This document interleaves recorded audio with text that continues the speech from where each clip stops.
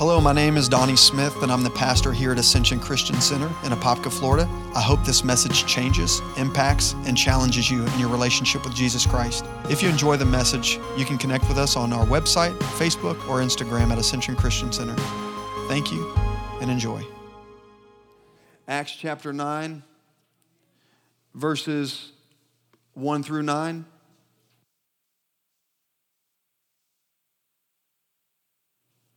We'll give them just a moment. We recently purchased several translators so that those who are Spanish-speaking only will be able to receive from God's Word. We ought to give God a hand clap for that. Praise God for that. I love the diversity that God is bringing into this body. And can I just share something with you before I read, while I give them just a moment to prepare? Because I feel it's very, very important that we read this word together. A few years back, I had a dream. And I didn't understand this dream until I look out over your faces. Are you curious to hear it? So I had a dream, and I've only heard like the voice of the Lord. I can count on one hand and have like fingers left over. I know it sounds weird, but Moses heard God's voice. There are several people in the Bible. Paul heard the Lord's voice. Not to be weird, but this happened to me, yet it was in a dream, but it felt very real. It was like it physically happened to me, but yet I was dreaming. And in this dream, I was standing at this large pond. It wasn't large like a lake, but a pond. And all these fish began to just pop up, belly up. I'm a fisherman. Anybody fishermen in the house or like to fish? So the fish begin to belly up, and when they belly up, that means they're asphyxiating and about to die. And I was frantic in the dream, and I heard the Lord's voice say, "Donnie, grab these fish as quick as possible." And I began to, they were belly up, and then they began to flop on the land. And I heard the voice of the Lord say, "Get the fish in the water as quick as possible." In the dream, it was very urgent. I knew they would die and only had seconds. But as I began to approach each fish, and breathlessly get them back in the water as fast as possible, I started realizing that there were many different species of fish. Some very big, some very small. There were some that were freshwater. There were some that were saltwater. There were even some of those deep blue fish that had the big tentacle that they used as a lure. You know, in the deep blue, have you ever seen any of those weird looking fish with the big teeth? And I felt the Lord say to me that this is what the body of Christ will look like that you minister to, multicultured, because the Bible calls us to many different tribes, nations, and tongues. So this isn't a white church. This isn't an African-American church. This is a diverse church, not a Spanish church, but multicultured. And so I'm so thrilled to see what God lays ahead. As I look over your face, I see Japanese, I see Spanish, I see people from Dominican Republic, and some of us are from like everywhere like me. Amen. I'm just so grateful to God that He's doing that. He's called us to be a multicultural church and to step over different ethnicities to reach people for the gospel's sake. Amen. Acts chapter 9, verses 1 through 9. It says this: "Then Saul, breathing threats and murder against the disciples of the Lord, went to the high priests and asked letters from him to the synagogues of Damascus, so that if he found any who were of the way, any who were Christians, any who were believers of Jesus Christ, whether men or women, that he might bring them bound to Jerusalem. And as he journeyed, he came near Damascus, and suddenly a light shone around him from heaven. And then he fell to the ground, and he heard a voice saying to him, 'Saul, Saul, why are you persecuting me?' And he said, 'Who are you, Lord?' And then the Lord said to him, 'I am Jesus, whom you are persecuting. It is hard for you to kick against the goads.'" Everybody say goads. I'll explain what that is in just a moment if you don't already know. "And so he, trembling and astonished, said, 'Lord, what do you want me to do?' And then the Lord said to him, 'Arise and go into the city, and you will be told what you must do.' And the men who journeyed with him stood speechless, hearing the voice but seeing no one. And then Saul arose from the ground And when his eyes were opened, he saw no one. But they led him by the hand and brought him into Damascus. And he was there for 3 days without sight. And he neither ate nor drank. You may have your seats.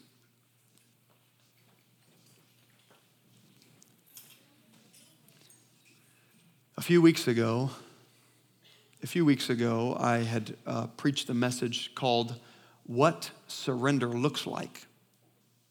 It's like a curse word in the church these days. Surrender. It's against human nature to surrender.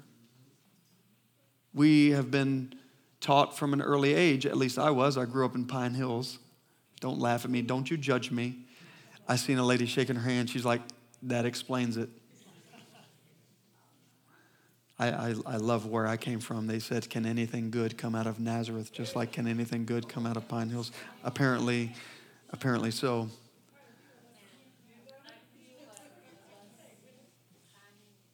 Surrender is a very much against nature to surrender. If you're married, how many married or have been married or are married? I see a few hands in here. In a relationship, anybody? Doesn't matter whether it's a job, you're in a relationship, you're married. Surrender is an important key when it comes to having a healthy and a non-toxic relationship. Without surrendering certain freedoms, without surrendering certain attitudes, your relationships, they will ultimately suffer. This is true in our relationship with the Lord as well. If we only, and some of us, many of us here, and I have certainly deceived myself in many different phases in my relationship with the Lord, because I thought when I first came to Jesus and I surrendered and said, Lord, you have my heart, I really thought I gave him everything. Have any of you felt that way before? And then as your relationship with him progresses and time goes on and you slam your finger in the door and words come out of your mouth that you wouldn't want the pastor to hear, or you have an argument with a spouse or a friend, or better yet, you have your windows rolled up and you're driving on I-4 and somebody cuts you off, you start realizing that everything isn't completely surrendered. Come on, out of the abundance of the heart, the mouth speaketh. And so a few weeks ago, I preached this message called What Surrender Looks Like. Everybody say that, what surrender looks like. Because it looks like something. I mean, there's some type of visual that goes along with surrender. It has a posture of heart.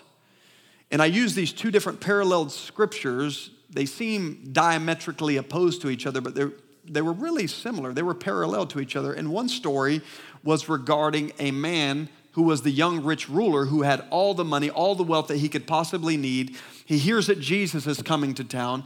And the Bible says, and I quote, that he came running and kneeling and said, Lord, what must I do that I might inherit eternal life?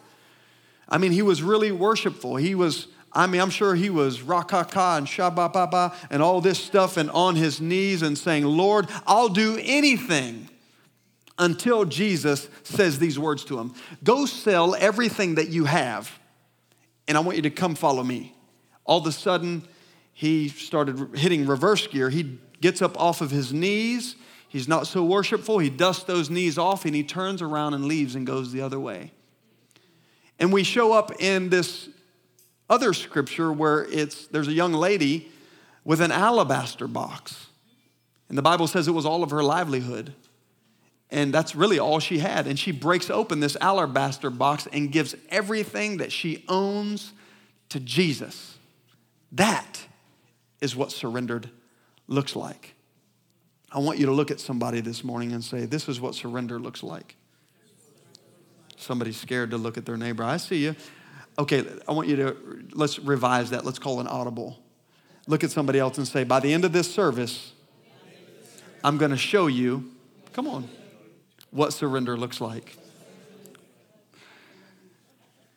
And we also talked about true surrender, how true surrender costs us much, but we end up with more than what we bargained for if we choose to surrender that which God wants from us and requires from us.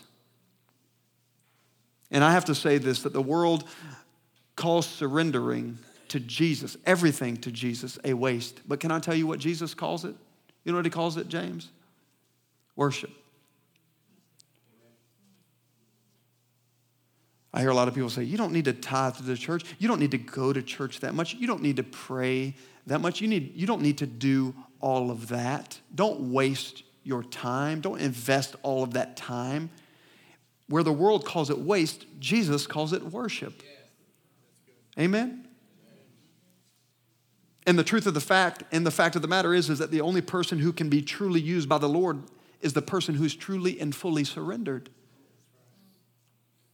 Because the Holy Spirit is a spirit. Everybody say a spirit. Spirits inhabit bodies. And the only way that the Holy Spirit can use you in your life is only to the degree by which you surrender fully. And there's many people in this room, as I scan this room, if I had a spiritual, what do you call those monitors that you, detector, and I went around this room, I got a feeling that all of us, to some type of degree, has something that we have not surrendered. For some of us, there's attitudes that we haven't surrendered. Some of us, it's not attitudes. Some of it's habits that we haven't surrendered. For some of us, it's a job, or for many of us men in the room who have to know, what we're gonna make every single week so we can provide for our family. And anytime that there's not that certain amount of income coming in, we get stressed out and we start treating our family and our children irritably because we haven't surrendered, because we don't look at God as our provider, we look at us as our provider. So there's many different faces as it relates to surrender. But today I want to shift this message, and my heart hasn't lifted from this stream, and I'm glad that we circled back. Does everybody remember when I preached that message about surrender? Everybody say, what surrender looks like. But today the Lord laid another message on my heart in that very same line, but it's entitled, What Surrender Feels Like. Everybody say, what surrender feels like. Can I tell you one thing that surrender feels like? It feels scary. Everybody say it feels scary. You know exactly what I'm talking about. I want to read because it's so beautifully laid out in this particular scripture in Acts chapter 9. It says, as he journeyed, it was Paul that the scripture is referring to, as he came near Damascus, and suddenly a light shone around him from heaven. Then he fell to the ground and heard a voice saying, Saul, Saul, why hast thou persecuted me? I'm not reading the King James Version. Why are you persecuting me? And he said, who are you, the Lord? And the Lord Jesus said to him, I am Jesus, whom you are persecuting. For it is hard for you to kick against the goads. Everybody say the goads. So he trembling, and I would just want to highlight that part. Then he trembling and astonished said, Lord, what do you want me to do? He was surrendering. Everybody say he was surrendering. We're a talking back kind of church because some of you, your eyes start to dim on me a little bit. When you talk back, it kind of wakes you up. And so he's almost in a way oxymoronic in a way, if I could say it like that. I know that's not so nice, but so Paul is on his way to murder Christians. Did you know that? He was a murderer. Before he was a preacher of the Bible who wrote 2/3 of the New Testament. You guys do know that he wrote 2/3 of that New Testament. 1 Corinthians, 2 Corinthians, Galatians, Ephesians, all of these books in the Bible, Romans, this guy that we glean from, this guy that I preach from I steal his messages every Sunday. This guy is on his way to murder people like me and you. And yet he's trembling at the Lord's voice. Isn't it funny how Paul is not afraid of murdering Christians, but he's afraid of the voice of the Lord? And here's what the Holy Spirit said to me. That the enemy has tricked the body of Christ into fearing the holy things of God while embracing toxic things. Do you see how quickly we surrender ourselves to things that aren't healthy for us or contribute to the health of our relationship with the Lord, but we're quick to get into toxic relationships or jobs that the Lord has not called us to? Come on, am I the only one who thinks that way and who sees that? It's amazing how even the enemy has crept into the church and perverted that which God has called holy. And everybody is okay with announcements, with a 30-minute worship set, but as soon as somebody starts speaking in tongues or blowing a shofar or giving a prophetic word, all of a sudden we get all scared as if something's gonna jump off on us. But when Friday night comes around, y'all ain't scared to go to the club. I got a little hood on you. I'll tell you I was from Pine Hills. Let me make it a little bit more practical. We're super spiritual when it comes to coming into church, and we can discern what is from God and what is not from God, but it's okay to live outside of marriage. Let me hide behind this pulpit really quick so they don't throw stones at me. Am I preaching to the right crowd this morning? He's afraid of the wrong things. Look at somebody and say, don't be afraid of the wrong things. You know why most people are afraid of full surrender to the Lord? It's not because we don't think he's good. It's not because we don't think he's holy. It's because we're afraid of what he's going to ask us to let go of. All this entire time as he's persecuting Christians, this guy who's kicking against the goad. Isn't it funny how there are people in this room, and I have been at this place in my life where I was thinking I was serving God, but I was serving myself. Thinking we're doing God's will, thinking we're in the right job, thinking we're in the right career, thinking we're in the right, dating the right person. I was about to say marriages, but if you're married, it's tough cookies. You're going to have to stay married. It's God's will now. I'm going to have fun this morning. So we're afraid of what he's going to request of us. But can I tell you this? As I'm growing in my relationship, can I just have a heart-to-heart with you? Can I just speak from the heart and not be preachy about this? Just take off all the... I haven't always wanted to totally please God. I thought I did. Going to church for many years, now 20 years plus. I thought I had surrendered everything. And then you get married and you realize you have not surrendered everything. And I'm learning, it's like, this is the DS version. I know it's not in the Bible, but marriage isn't going to make you happy. It makes you holy. It shows you how selfish you are. Especially Friday night, because that's our, date nights when we go out to eat. I don't want to go where she wants to go.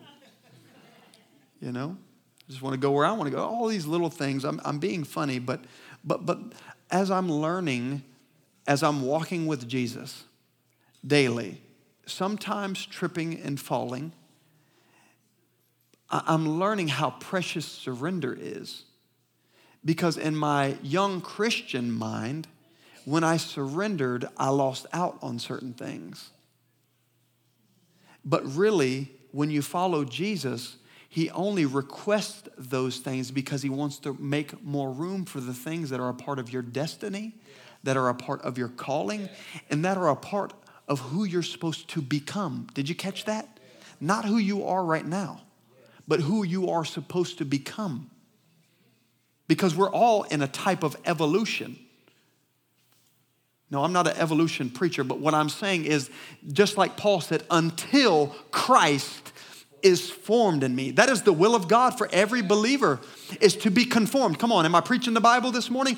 To be conformed. It is God's will that we become conformed, that we change into, that we evolve into the image of God, until when God looks at your lifestyle, he sees his son Jesus.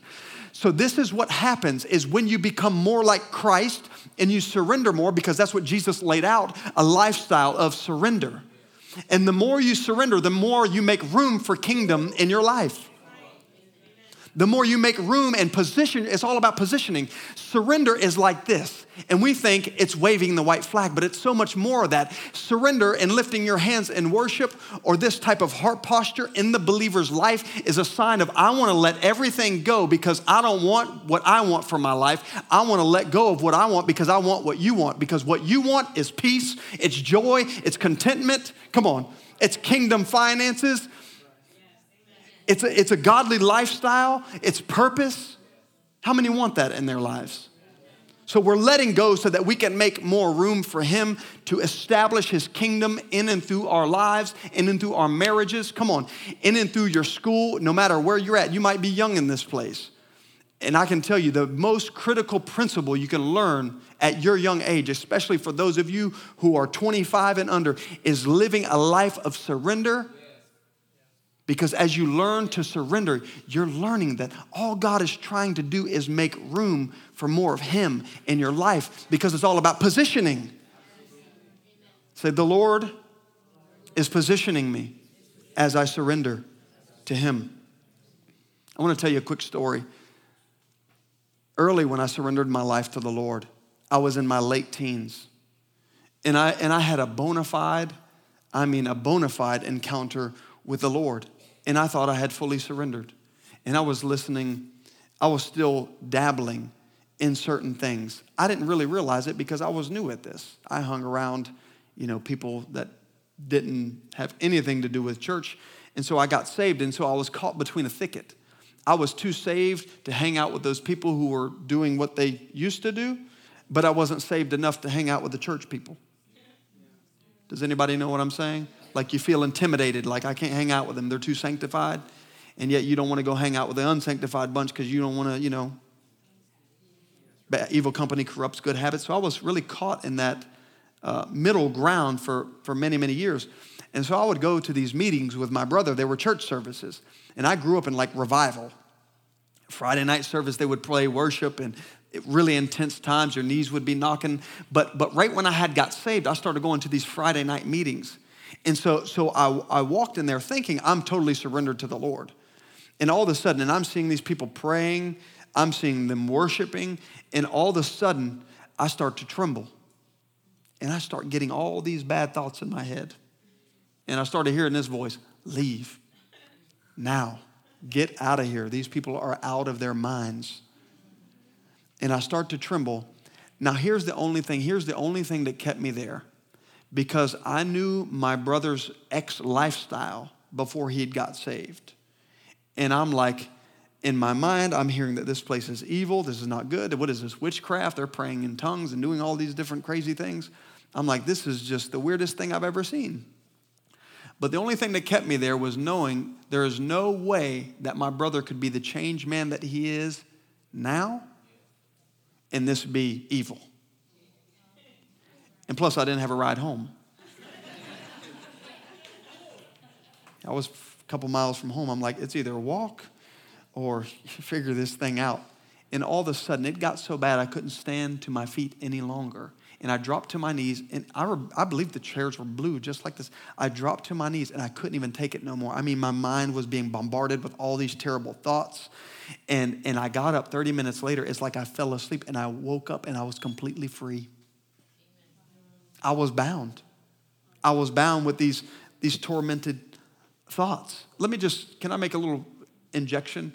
If you ever in these services feel an urgency to leave in the middle of service and you begin to have anxiety, tormenting thoughts, immoral thoughts, let me just say this. I say this lovingly. That is a demon that is tormenting your mind.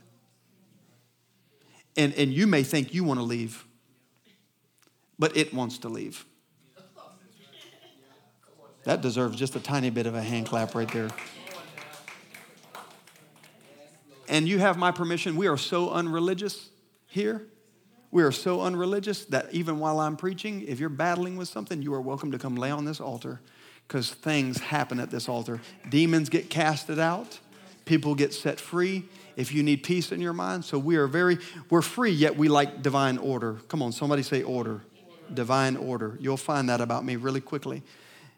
But isn't it amazing how when we're so far from the Lord, we don't even realize it? We shun those things that are holy like Paul was doing. He was afraid of the voice of the Lord. The voice of the Lord was there to change him and to impart destiny and to change the course of his life. He was going down a terrible road.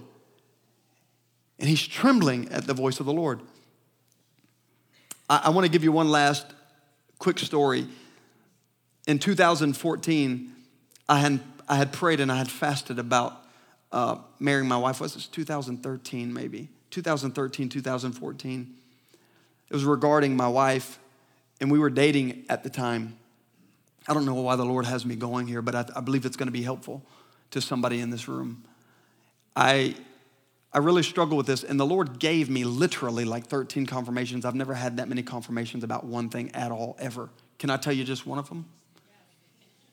So the Lord, I've read the story about Joshua, and Joshua is going to fight against an army. Are you following me? He's going to fight against an army, and he's afraid. And he says, Lord, I need you to tell me if you're going to give me victory. And the Lord, he does what's called a fleece. A fleece is like I'll just tell you what the fleece was. He said, Lord, I'm going to take this piece of sheepskin, and I'm going to put it outside my tent. And as I put it outside the tent, when I wake up in the morning, let the sheepskin, I'm going to lay two of them out there. Let one be wet, one be dry. Did I get that right, Rick? He wakes up the next morning, and it is as he just said. Let one side, let it be wet. And then the next day, he's like, Lord, if you really mean this, I'm going to put the sheepskin out again, and if it's dry, so he swapped it. He said, if it's dry, I'll know that you're going to give me victory. He puts the sheepskin outside, and he wakes up the next morning, and it's not wet. It's dry, just like he had prayed. I pray this in the morning. I go to work, and I've never had this happen since. I walk into my client's house, and it's a bedroom that we're not renovating. And she says, hey, well, you can store all of our furniture in here. I work in the painting industry. So I walk in the bedroom, and I look on one side of the bed and the other side of the bed, and I think to myself, there is no way in the world that sheepskin. I go and I pick it up, and it's sheepskin. I look on the back of it because it's written in a different language, and I Google it, and it's sheepskin.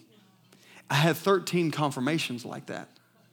And so I'm struggling with it. And because I had so many wounds in my past with rejection, childhood issues, abandonment, the loss of my father when I was 9, all these different abandonment, rejection issues.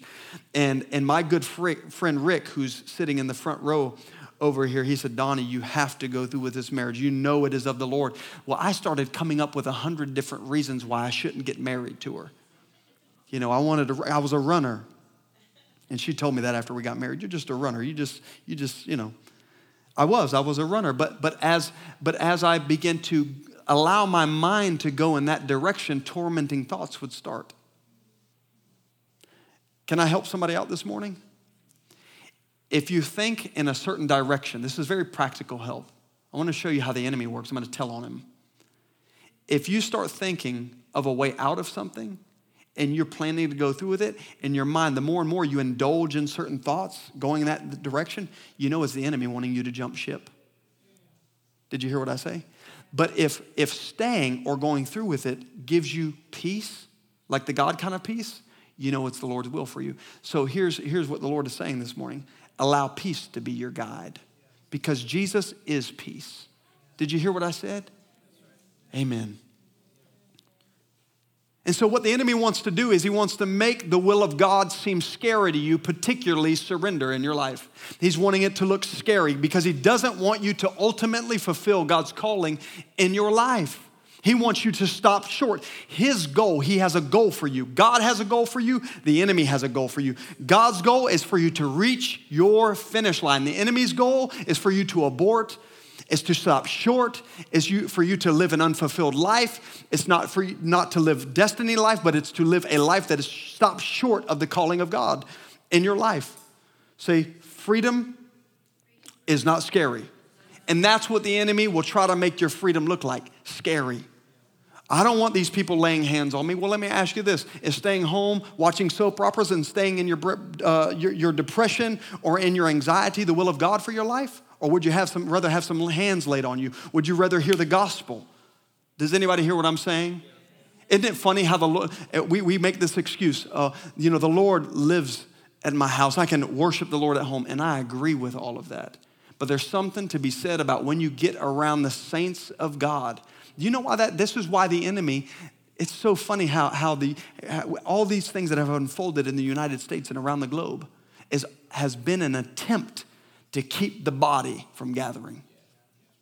Oh, I ain't going to get too many amens on that, I know. But because he says where two are gathered, there I am in the midst. Not when you gather by. Now, I know the Lord can divinely visit you. But listen, he said he's going to build his church, and he cannot build his church while you stay on your blessed assurance at home.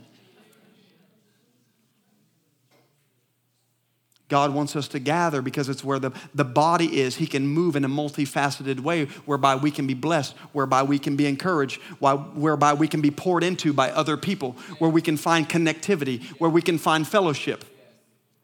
Amen? Hallelujah.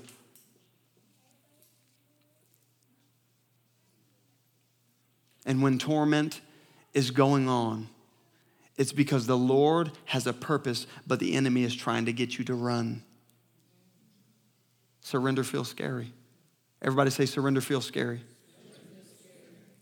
On the other hand, God can call you to do something that seems very scary, yet when you yield to the thought of doing it and it gives you a sense of peace, it's the Lord. Always remember that. I want to drive that point home. Anytime that you have a sense of peace and joy and fulfillment, doing whatever it is that you feel called to do, know that is the Lord's leading, if it's scriptural, if it lines up with the Word of God.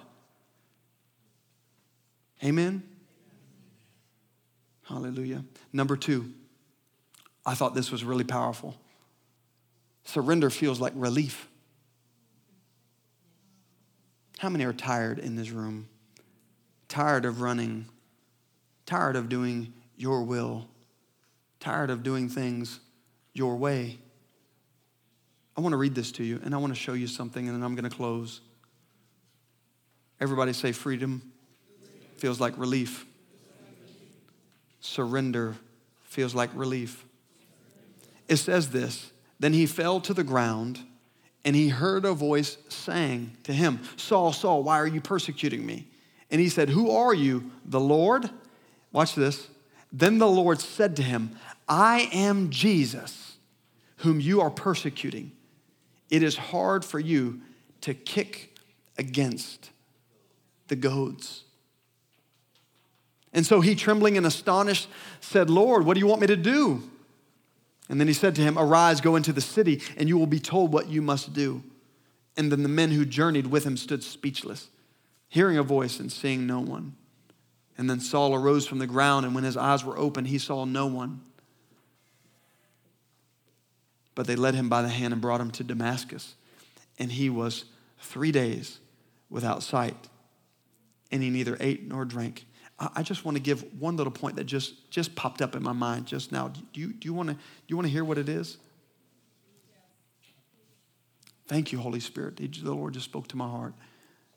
Sometimes surrender is when you have to depend upon somebody else's spiritual eyesight for your life because you've relied on your own for too long.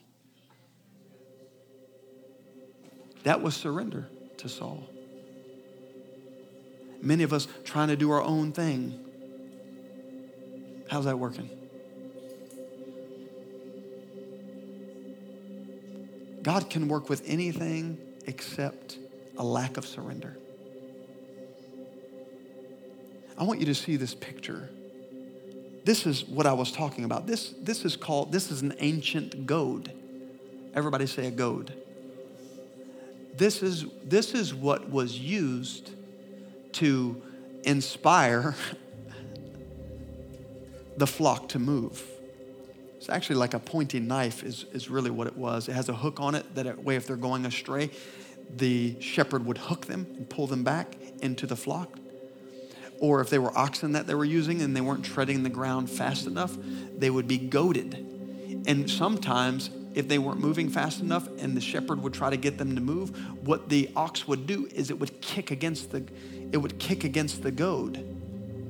And this is why Jesus said to Paul, it's hard to kick against the goad. It's hard to kick against God's will. I'm going to just let that just sink just for a second because it's going to sit really well in just a moment. You know why most people, Christian or not, feel tired and weary? You know what weariness is a sign of? Fighting. Kicking against the goad.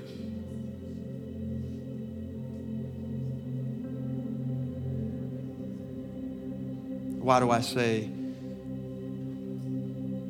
this is what surrender feels like?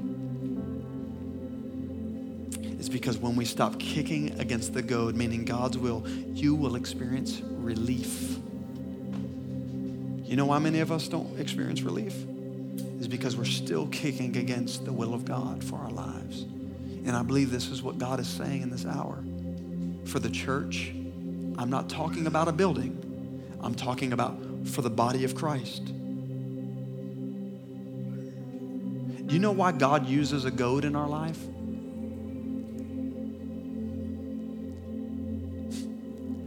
He uses goads, Rick,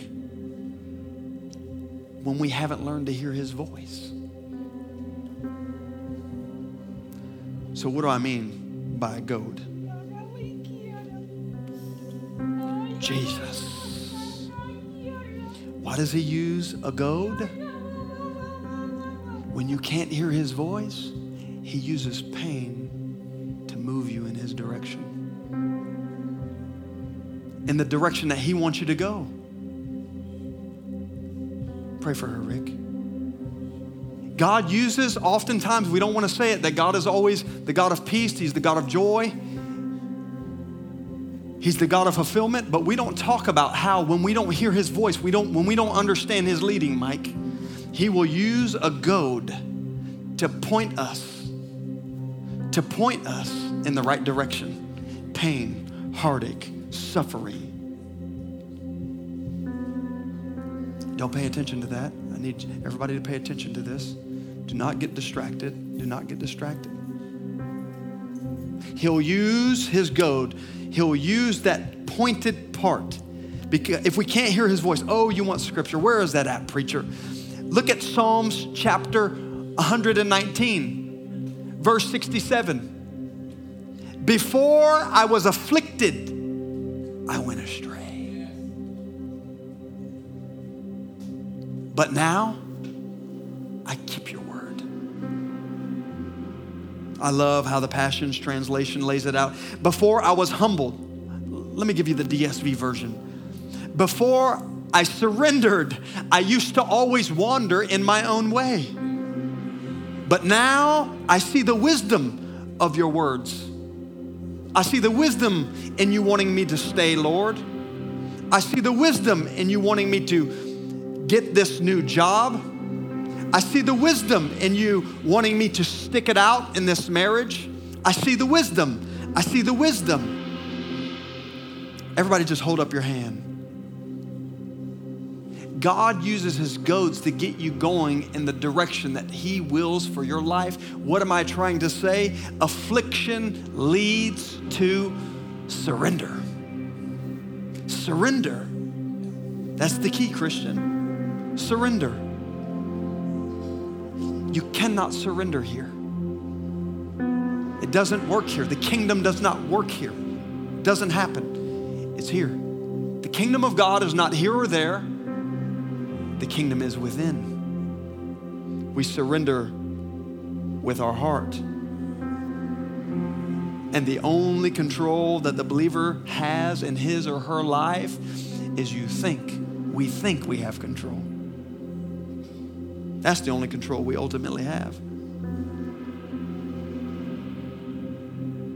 And when we think the Lord simply wants us to surrender, so because men have treated us wrong, women have treated us wrong, circumstances have treated us wrong, and we don't trust the process. But listen, the Lord doesn't want you to surrender so he can hurt you more.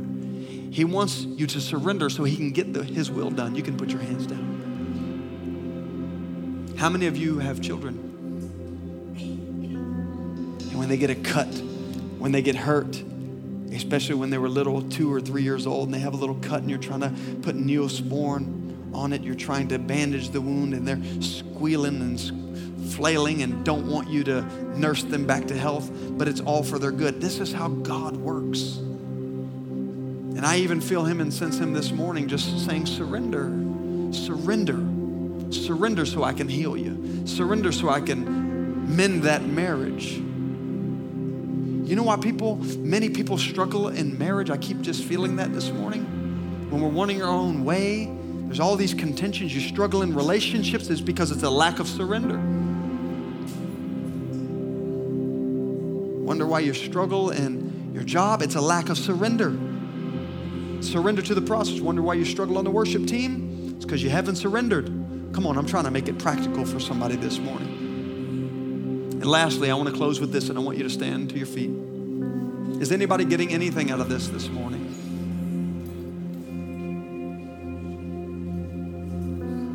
Surrender feels like unstuck.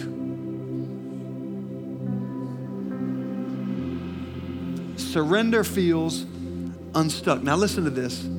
Think about the apostle's life at that point. On one hand, it seems like he's successful. He's a Pharisee of Pharisees. He's the chief of Pharisees. He can read and quote verbatim the first 5 books of the Bible from Genesis to Leviticus, verbatim. He's a teacher of the law. He's the highest ranking religious leader in the Bible, a Pharisee.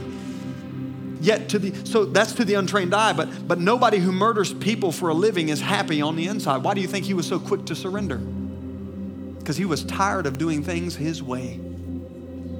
So do you know what surrender feels like this morning? Unstuck. I got a feeling there's a few of you in here who have been serving the Lord for years, singing for the Lord for years, but you're stuck. Stuck.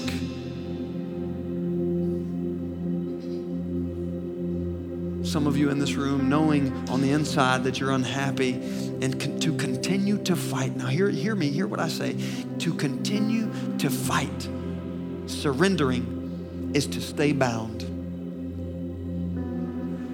Don't fight your freedom this morning.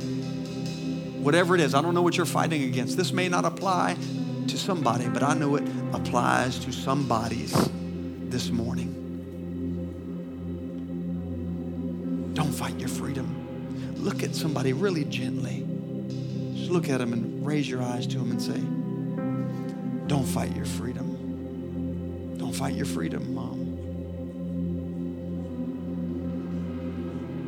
We think in our minds, oh, Lord, don't highlight this area of my life.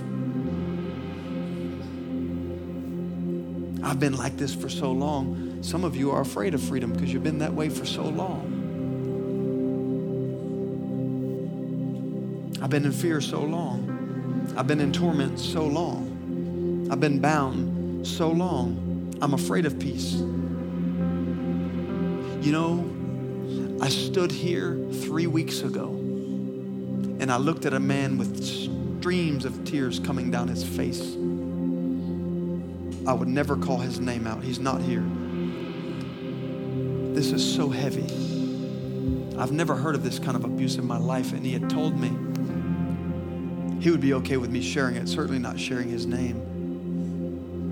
And my heart was broken for him because he stayed in his place and just wept as I preached about this word surrender. And you know what he told me? He told me his parents, his mother was a prostitute. And when they would leave at night, he was 4 years old. And they would cage him in the dog's cage. And they would lock and put a padlock on it so that they can go out and sell their drugs and do whatever they were doing.